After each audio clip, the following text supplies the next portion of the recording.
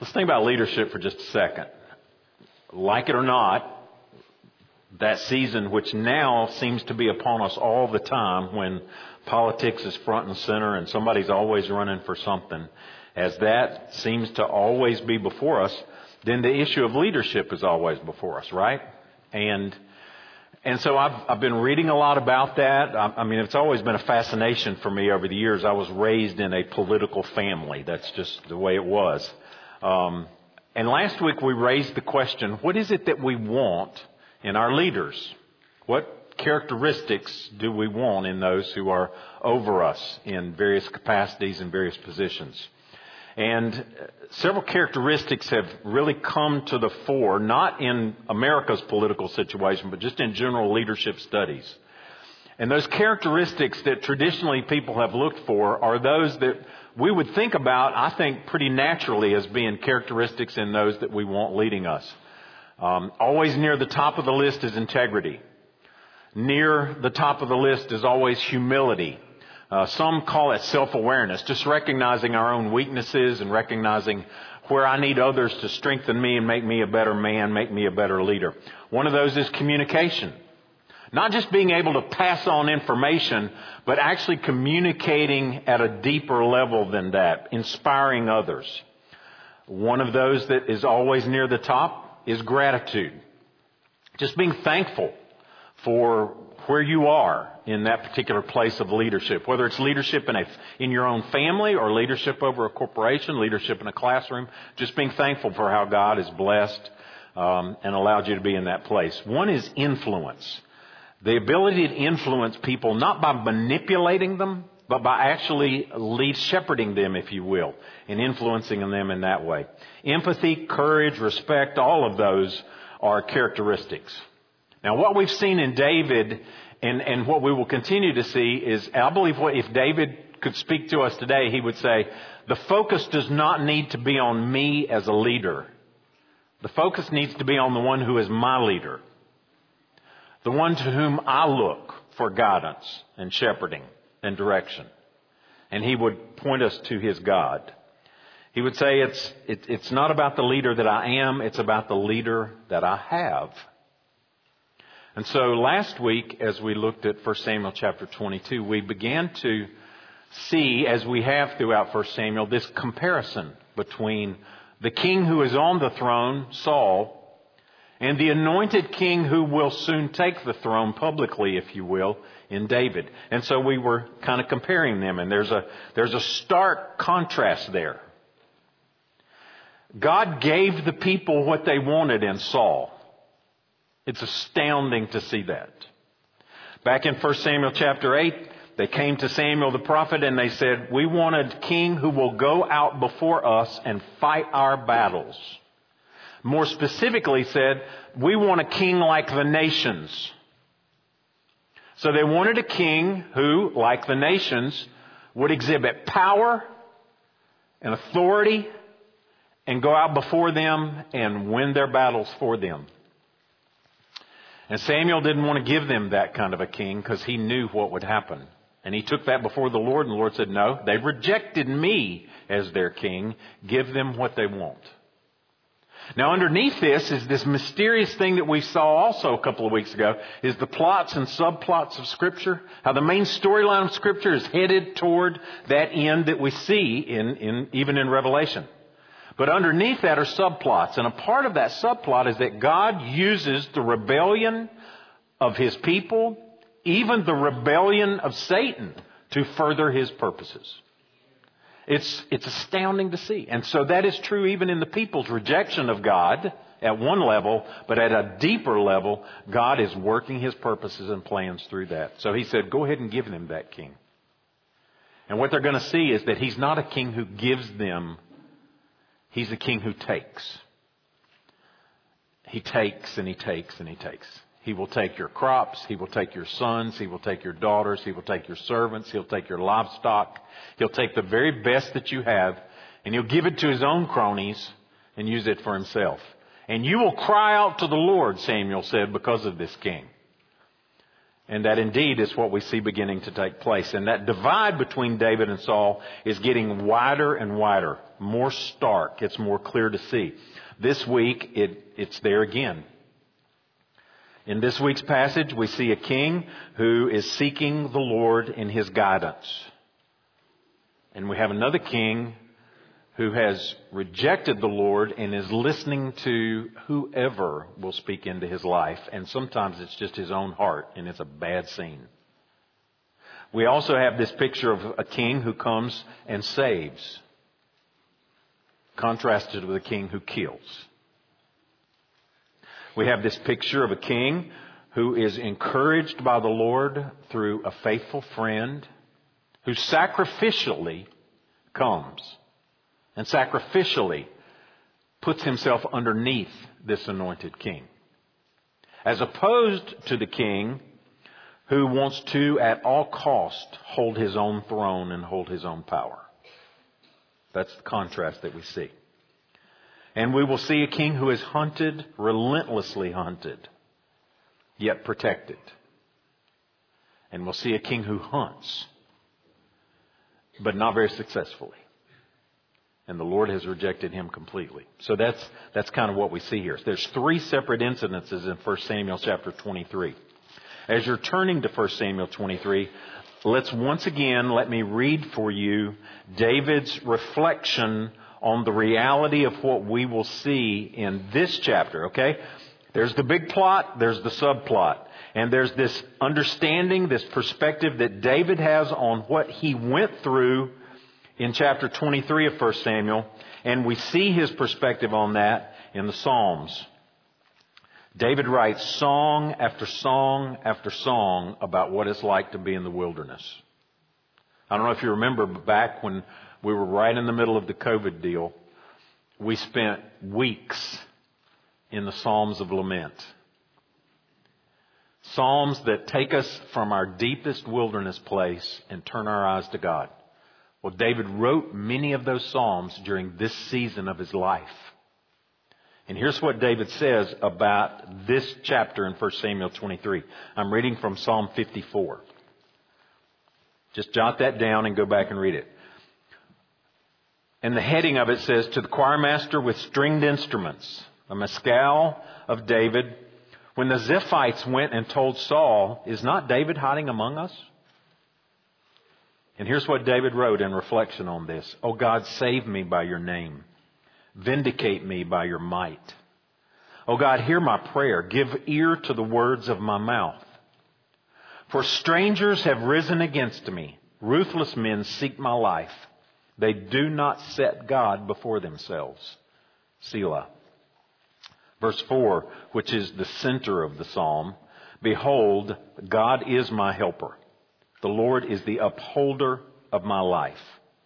He will return the evil to my enemies. In your faithfulness, put an end to them. With a freewill offering, I will sacrifice to you. I will give thanks to your name, O Lord, for it is good. For he has delivered me from every trouble, and my eye has looked in triumph on my enemies. That's what David could say. That's the rest of the story, if you will. All right? So let's look at 1 Samuel 23. And as we read through this, I want you to look for a word. I want you to look for the word hand. Hand. Hand is going to be a prominent word in this chapter. You'll see it 9 different times. And I want you to remember as you hear that word, that the word for hand in the Bible often is more than just a reference to a body part. It's a reference to power and control. It's a reference to orchestrating and moving. All right, so think about that when you hear the word hand. As I was thinking about that and just working through this passage, the word hand that I've seen in so many places in the Old Testament, like in Isaiah chapter 14, it says, this is what it says in Isaiah 14 verse 26. This is the purpose that is purposed concerning the whole earth, that this is the hand that is stretched out over all the nations. Talking about the Lord's hand. The Lord has purposed it. Who can annul it? His hand is stretched out. Who can turn it back? God's hand. Later on in the book of Isaiah, Isaiah says, God says, I have engraved you in the palm of my hand. Talking about His covenant relationship to His people. He says, fear not, I am with you. Do not be dismayed. I am your God. I will strengthen you. I will help you. I will uphold you with my righteous right hand, He says in Isaiah 41. Now later on in Jeremiah, He says, because you have rejected me, my hand is against you. So just think about that hand as being that power, that possession, that control. So let's get to 1 Samuel 23. Now they told David, now remember, David is running for his life. And he has been hiding in a cave in chapter 22.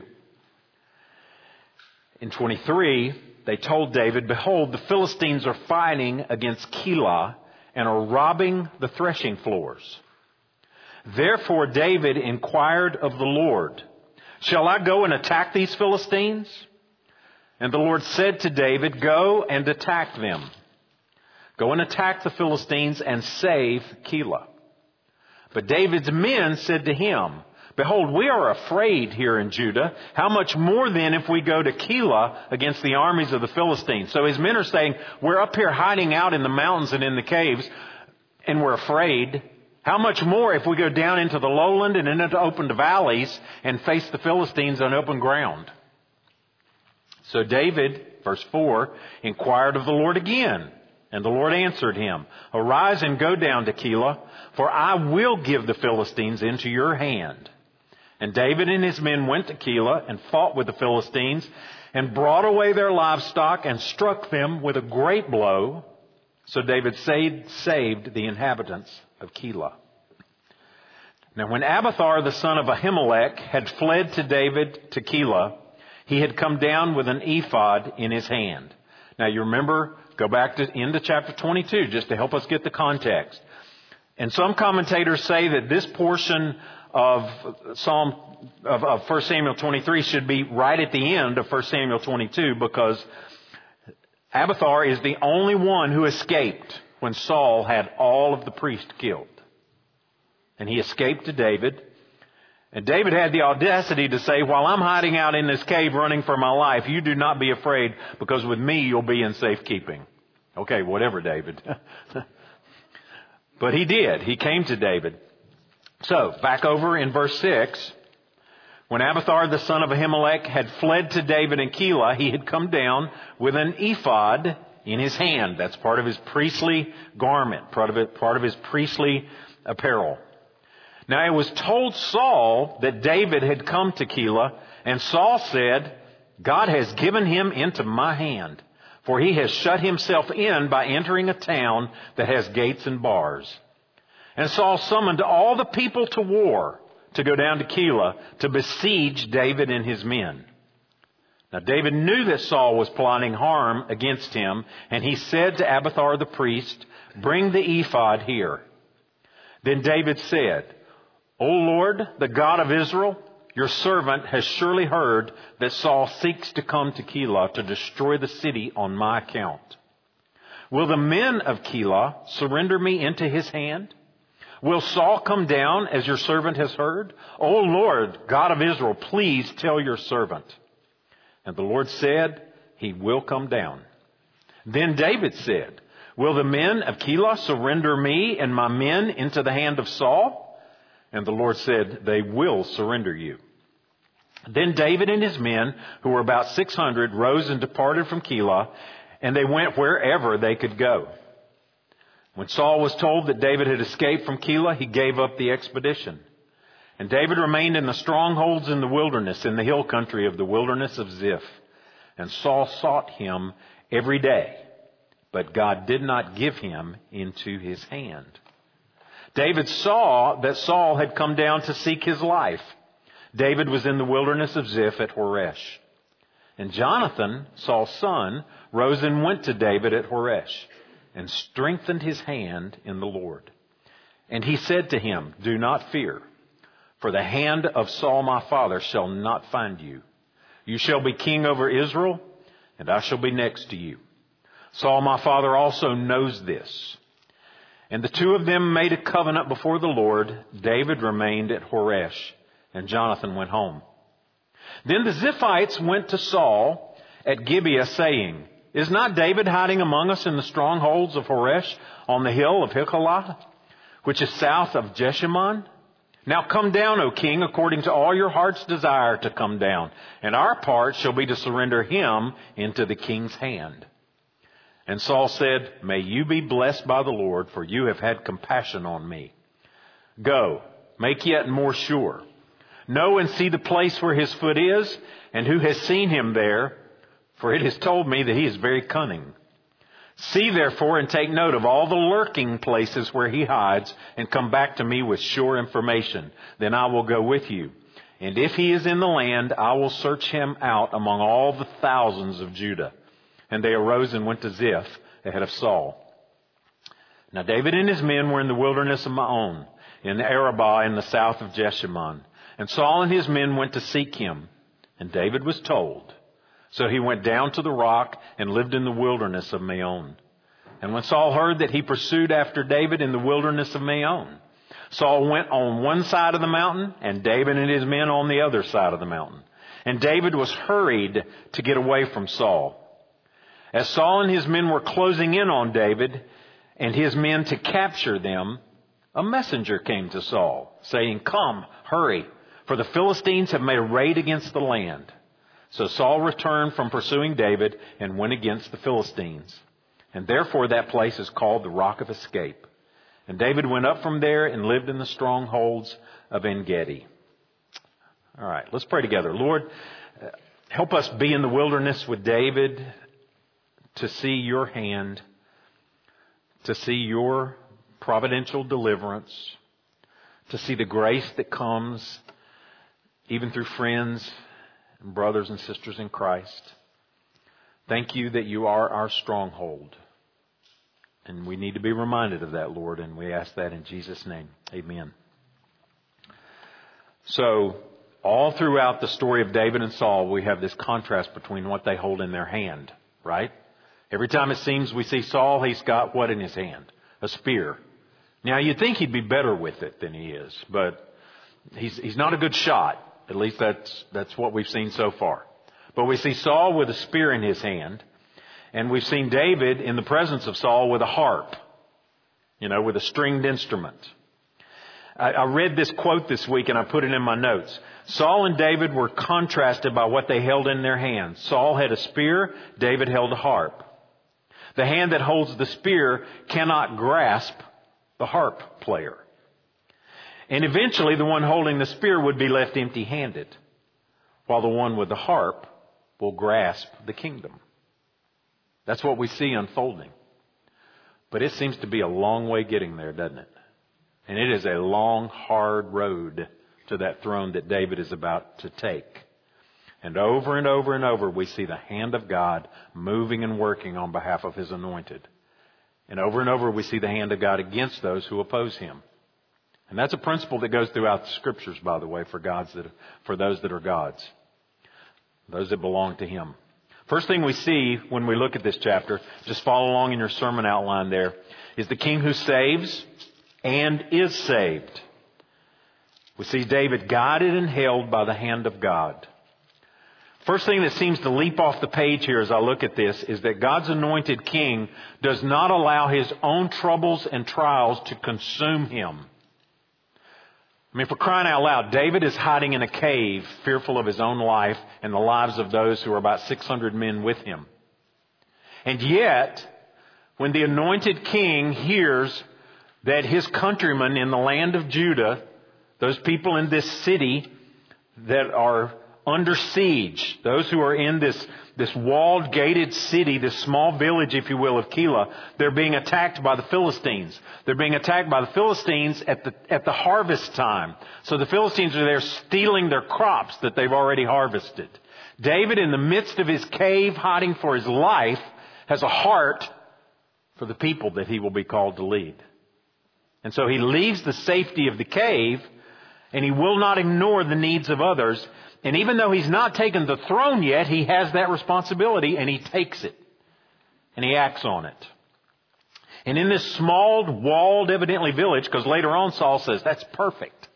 He's in there, gated up and walled up. We can lay a siege and he'll be ours. That's Saul's thinking. But that's where David goes. And the point here is that David's trials do not consume him and blind him to the needs of others. It's a good lesson there. Second thing we see in there is that God's anointed, even though this need is right before his face, will not act on it without seeking the Lord. Now this is important for us to see. This is an important characteristic that we see in the life of David. What is it that marked the whole nation of Israel when God called Samuel to be the priest, to be the spiritual leader of the nation? The word of the Lord was rare in those days. Nobody ever heard from the Lord. That changed when Samuel came on the scene. Saul, for a while, was hearing from the Lord and being led by the Lord through Samuel. But then the Spirit left Saul after Saul rejected God and his ways. And now Saul is in silence. But here's David seeking the Lord, and he won't move until he hears from God. And in this section right here, David inquires of the Lord in verse 2, shall I go attack? And we're not told how he inquired. We're just told that he did and that God responded. That's the point. Later on, Abiathar, it seems, comes with the ephod. Commentators say that he was already there and that probably David was inquiring already using the priest, and that means that God had given. But again, the point is not the means of inquiry, it's that he did. He sought the Lord and God answered him. So here, he seeks the Lord.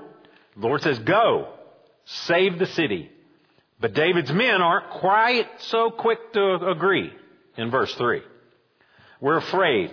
So David inquired again on their behalf. I love that even. That even as a leader, when those came to him with clear concerns, he doesn't call them out.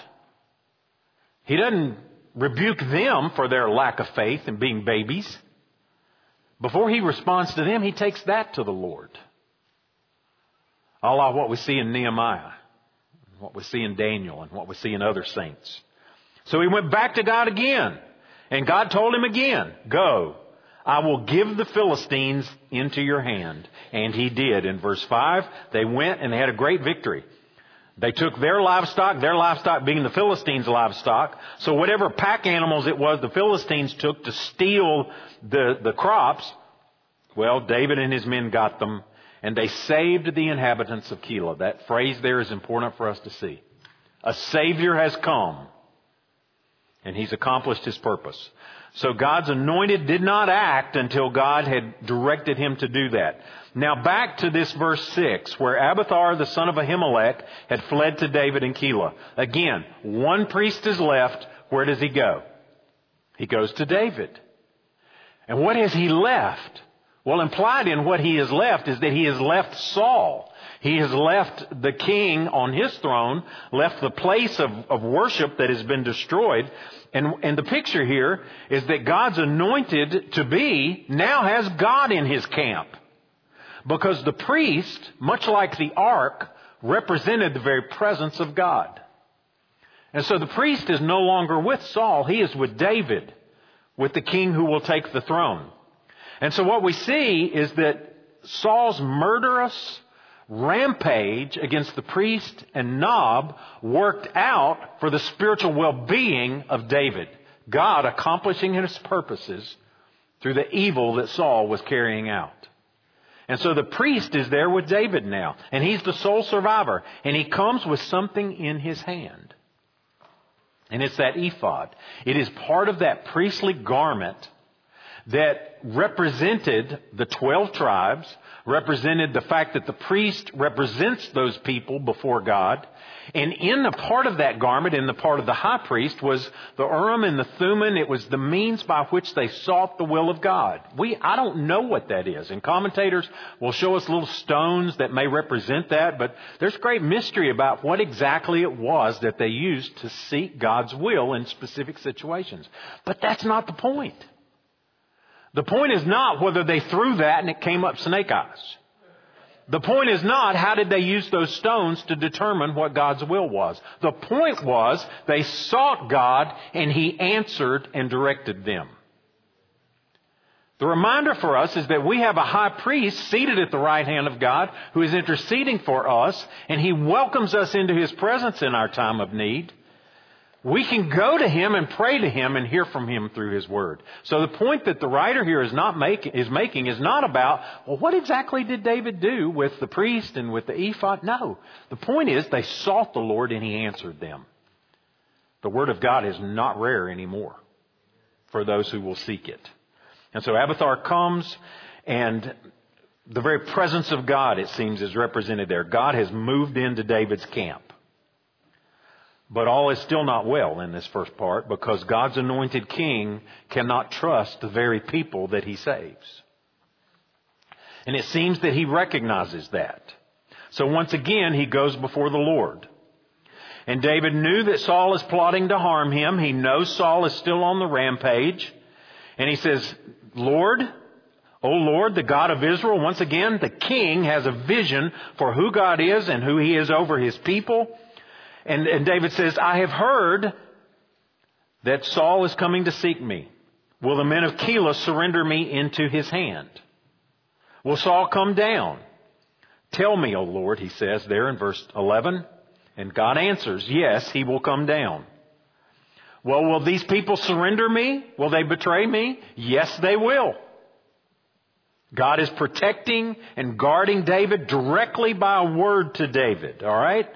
And so David and his men there in verse 13 depart. And where do they go? Wherever in the world they can. They're just on the run.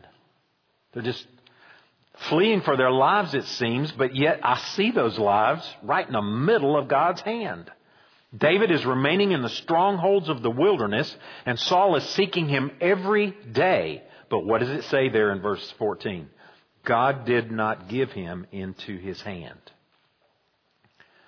So here's David in this dark place. He is the Savior, yet he is needing to be saved. And God steps in and does exactly that. But there is a toll being taken on David's heart. There is a toll being taken on David's soul. Let's pick it up in verse 15. David saw that Saul had come to seek his life. And David was in the wilderness of Ziph and Horesh.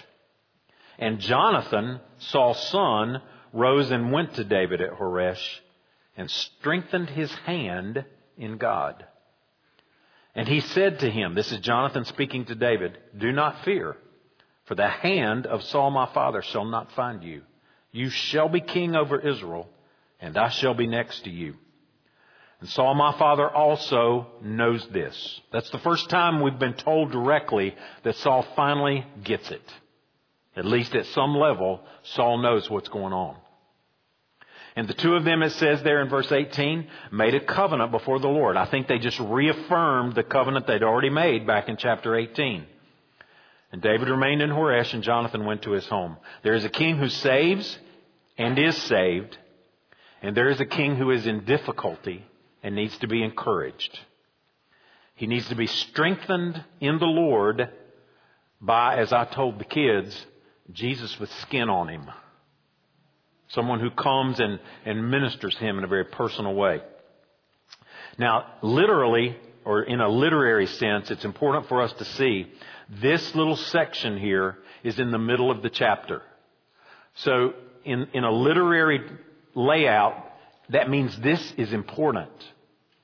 I think it's the most important part of the whole chapter.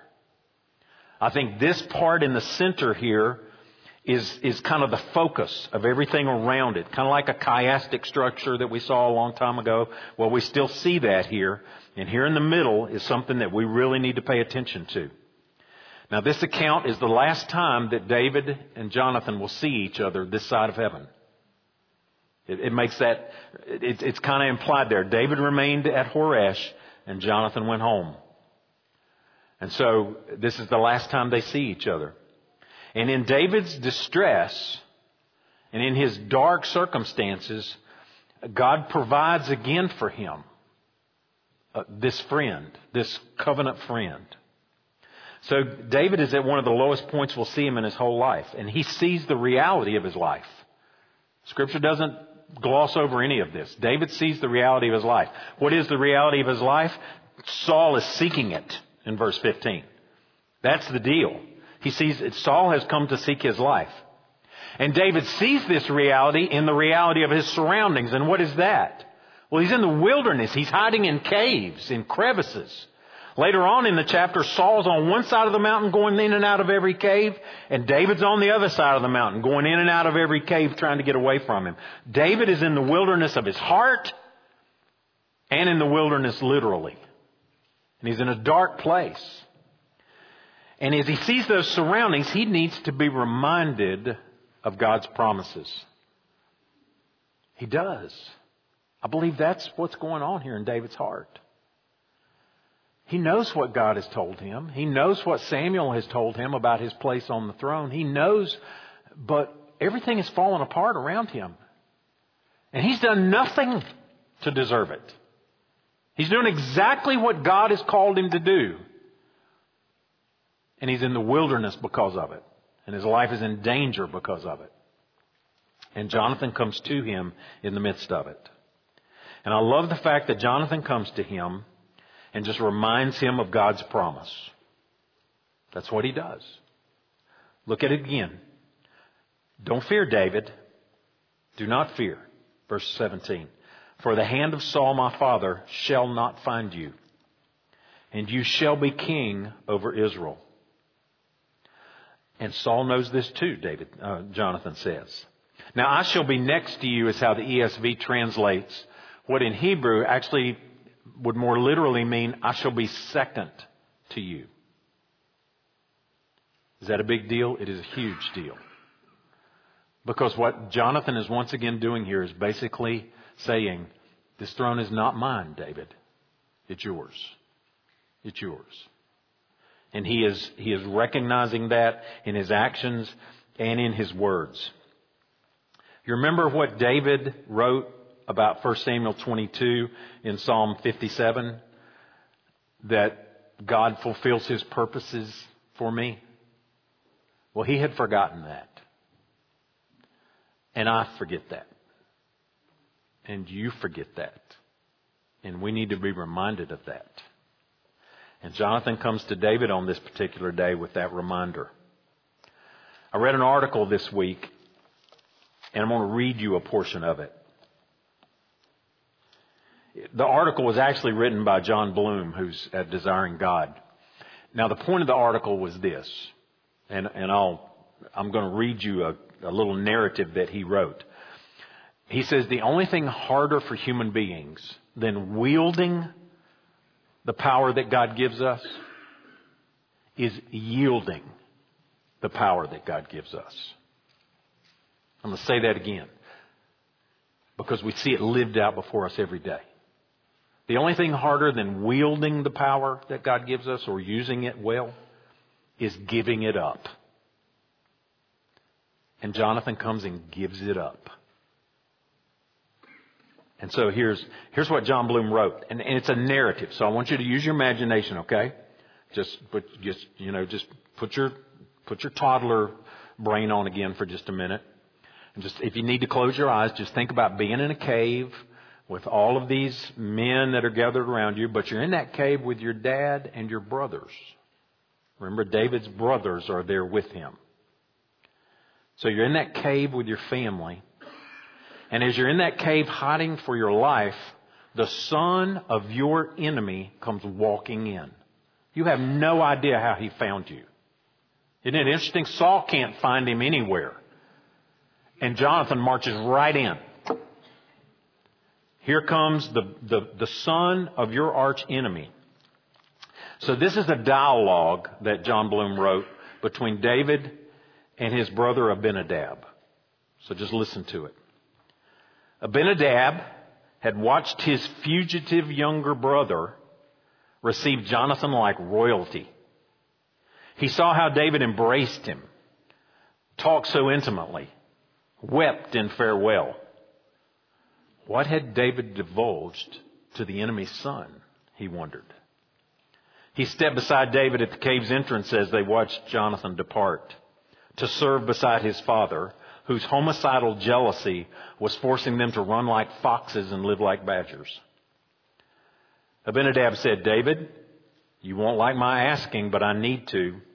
Is it wise letting him go back to Saul? David said, my life has never been safer than when it's in his keeping. Abinadab shifted uneasily.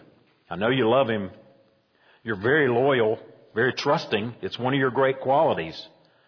I just hope your loyalty isn't naive here. David said nothing. He just kept his eyes fixed on Jonathan. Abinadab continued, Brother, these are treacherous days.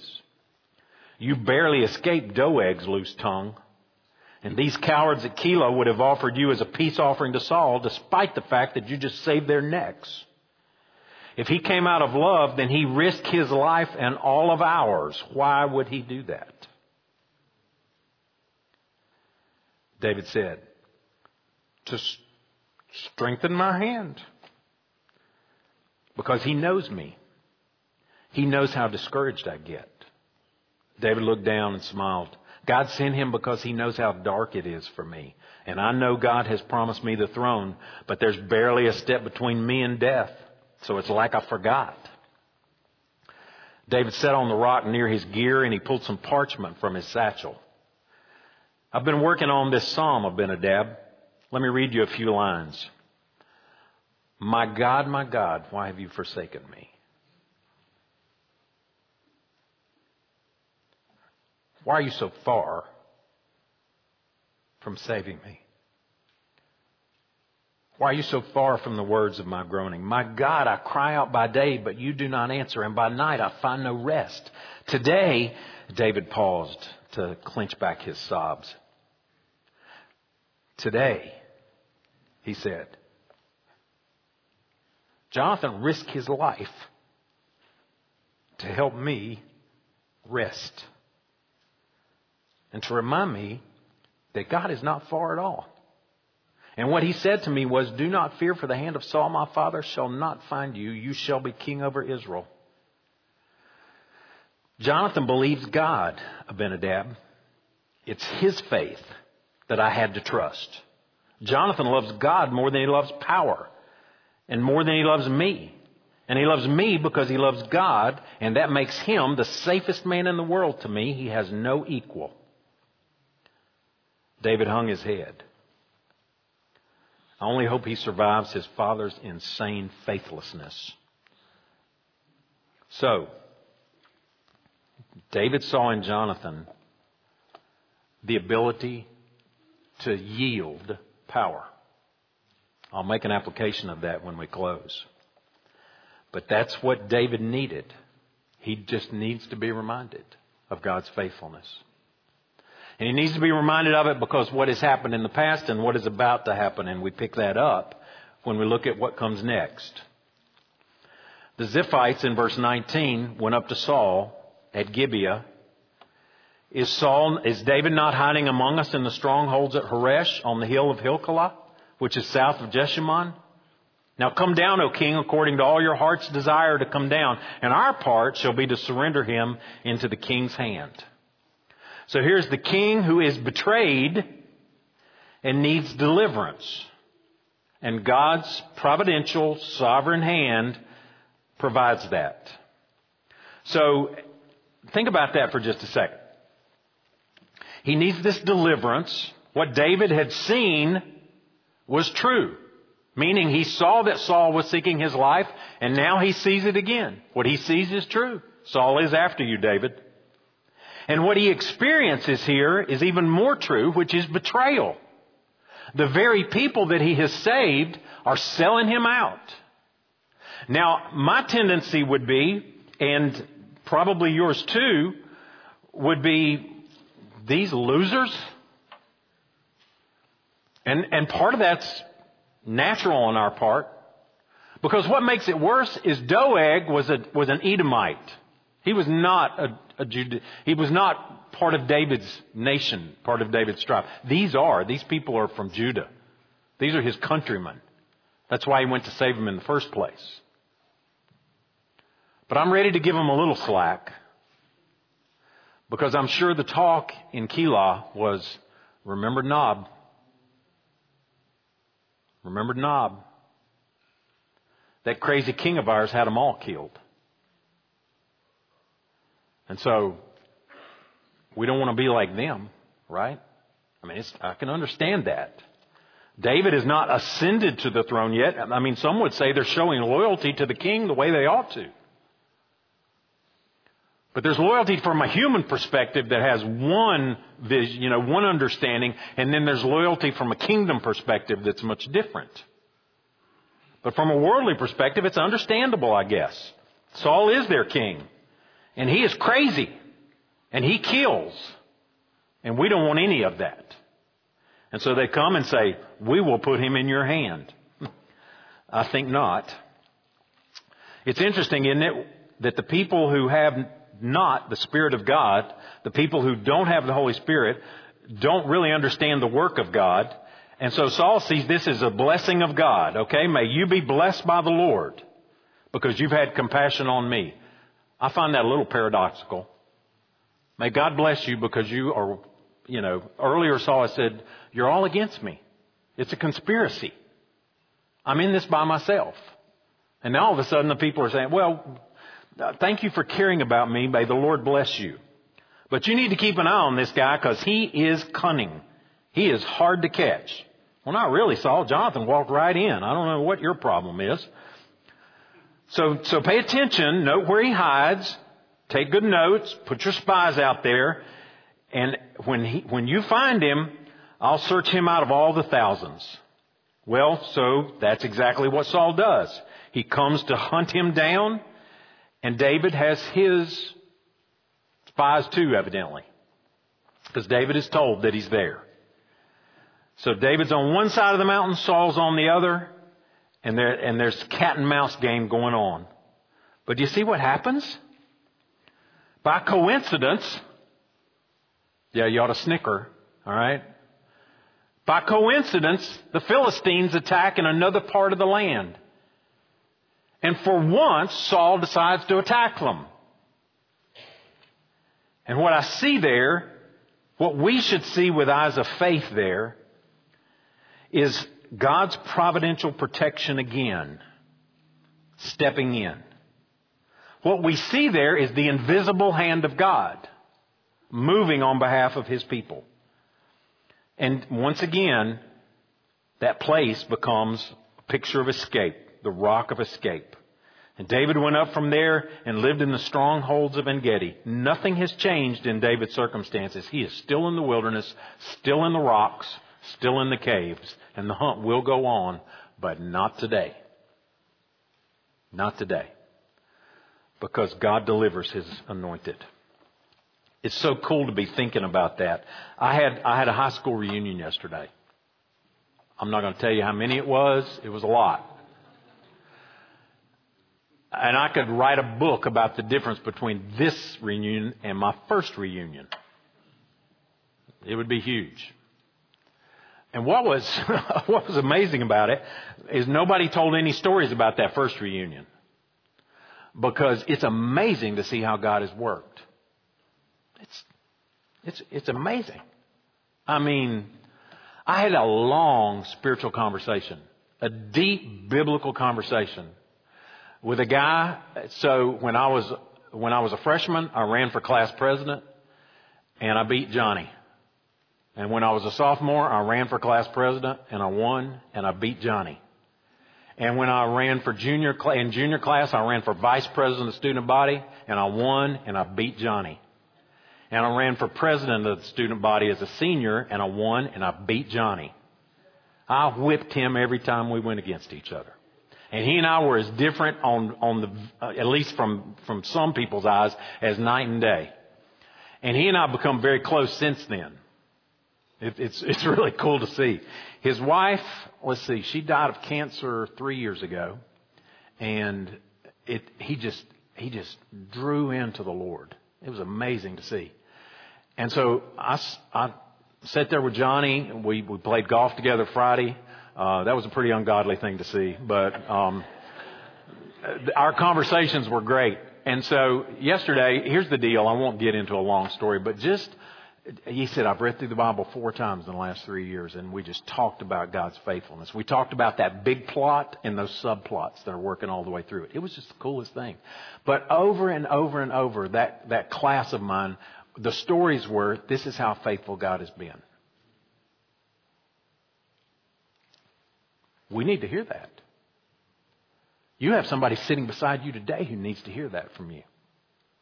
They need to be reminded of God's promises, because they may be in a dark place and they just don't see it. Let me give you some quick points of application, okay?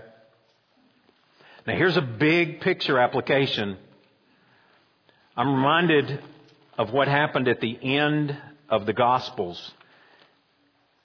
I'm specifically thinking about what happened in the Gospel of Luke in chapter 24. That the disciples are struggling. They are in a dark place. They're in a dark, dark place. And Jesus comes to them. And at the end of the Luke's Gospel in verse 36 of chapter 24, they were talking about these things because Jesus had come to those men on the road, and beginning with Moses and all the prophets, he interpreted to them all the scriptures, the things concerning himself. So they got this Bible study lesson from the one who wrote it. And in verse 36, they were talking about these things, and Jesus himself stood among them and said to them, "Peace be to you." And they were startled and frightened and thought they saw a spirit. And he said to them, "Why are you troubled, and why do your doubts arise in your hearts? See my hands and my feet, that it is I myself. Touch me and see. For a spirit does not have flesh and bones as you see that I have." And when he had said this, he showed them his hands and his feet. And while they still disbelieved for joy and were marveling, he said to them, "Have you anything here to eat?" They gave him a piece of broiled fish, and he took it and he ate it before them. Now here's what I want you to see in verse 44. Then he said to them, "These are my words that I spoke to you while I was still with you, that everything written about me in the law of Moses and the prophets and the Psalms must be fulfilled." Then he opened their minds to understand the scriptures, and he said to them, "Thus it is written that the Christ should suffer and on the third day rise from the dead, and that repentance and forgiveness of sins should be proclaimed in his name to all the nations." David points us to the Christ who must suffer. I think Jesus knew David, right? We can agree. And Jesus knew the Psalms. He knew 1 Samuel. He knew 2 Samuel, or the book of Samuel together. He knew the story of David's wilderness wanderings and the faithfulness of the Father on behalf of his anointed. And Jesus knew what it was to be betrayed and not being able to trust the very people that you came to save. And so all of this points us to the Christ who must suffer. That is the reality of our King. And God help us from the perverted gospel and modern Christianity that says it should be easy and comfortable, and we should be satisfied all the time in what we own and possess, and our faith should be honored with health and wealth and prosperity. God, please kill that lie before it kills us. The Christ must suffer, and those who walk with him will suffer like David, because they are trying to walk with the King whom the world opposes and hates. That's the big picture of what we see in this season of David's life. The Christ should suffer. And he can't trust himself to those that he comes to save. And that's the picture of what we have. And Jesus wanted them then and us to remember that in this world you will have trouble as long as you walk with me. You walk with the world and you'll not. At least maybe not right now. But he said, in this world you will have trouble. But I've said these things to you that in me you have made peace. You may have peace. He says, take heart, I've overcome the world. So our suffering anointed King David points us to our suffering anointed conquering King Jesus. That's the first thing it needs to remind us of. Secondly is this. Jonathan points us to Jesus too. David needed Jonathan. He needed to see him. He needed to hear from him. Now, he didn't need to hear Jonathan's update on his family. He needed to hear Jonathan reminding him of God's promises. And Jonathan did. You will have the throne. I know that, and I trust God to do that. And so just like those disciples were in that upper room discouraged and Jesus came to them, David was in this dark, discouraging place and Jonathan came to him. And church, the person beside you needs Jesus with skin on him sometimes. When they forget God's promise. And when that dark place around them doesn't seem to have any energy to turn the lights on. I need you to step into my darkness and show me the love and light of Christ and remind me of His Word. I don't need your perspective on politics. I don't need to know what you think about the Panthers. I need to know what God's promises are.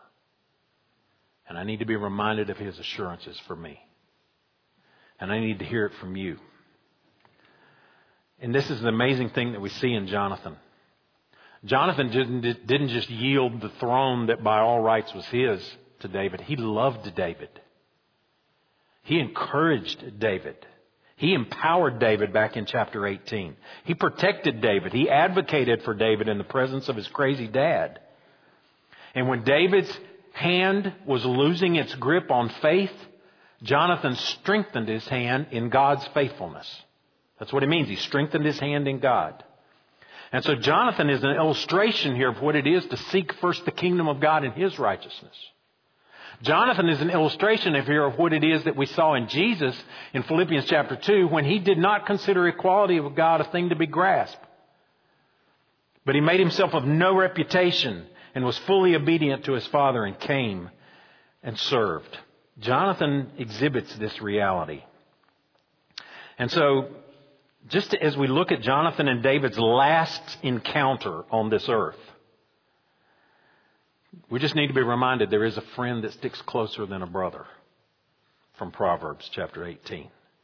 And we need to be reminded that that threefold cord of one brother in Christ and another brother in Christ and the Spirit of God binding them together, of a sister in the Lord and another sister in the Lord and the Spirit of God binding them together, that threefold cord is not easily broken. I need you, church. I need all of you, but I need one or two of you right here. And you need that too. We need a Jonathan. And so, like we told the kids, like our Jonathan told the kids a few weeks ago, you need a friend like this, but you need to be a friend like that. And I tell you again today, we need friends like that, but we need to be friends like that. So when my faith grip loosens, you can strengthen my hand in the Lord. And when yours loosens, I can do the same for you. Amen? Let's pray together. Father, we are weak. We stumble. We fall. And we thank you that you have, by your Spirit, chosen to come and be among us. That you take up residence in that individual who by faith will turn from their sin and trust in you. And that you take up residence among your people as we gather.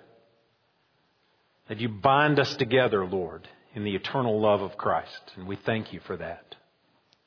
Father, I pray that anyone who has not trusted in Jesus today would do that. They know full well the darkness of their heart. Your Spirit has opened their eyes to see that. They know full well the desperation of the guilt that they carry. They know full well, Lord, the weight of the consequence of sin.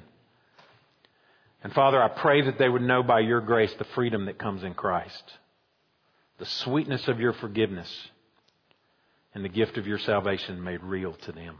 Father, I pray for that. And I pray, Lord, that you'd restore in each one of your children today the joy of your salvation, and that you would use brothers and sisters in Christ to do that for us when we're unable to do it ourselves. God, grow in this church an army of encouragers, an army of Jonathans, an army, a family of brothers and sisters who are willing to yield up any prominence or power, any privilege, even any possession, and give it to one of your children for the sake of their spiritual well-being and encouragement. Father, help us, I pray, not just be encouragers, but empowerers. Help us be the very presence of Jesus in the lives of our brothers and sisters in Christ. And Father, we thank you for your presence in our lives today. And we thank you for it in Jesus' name. Amen.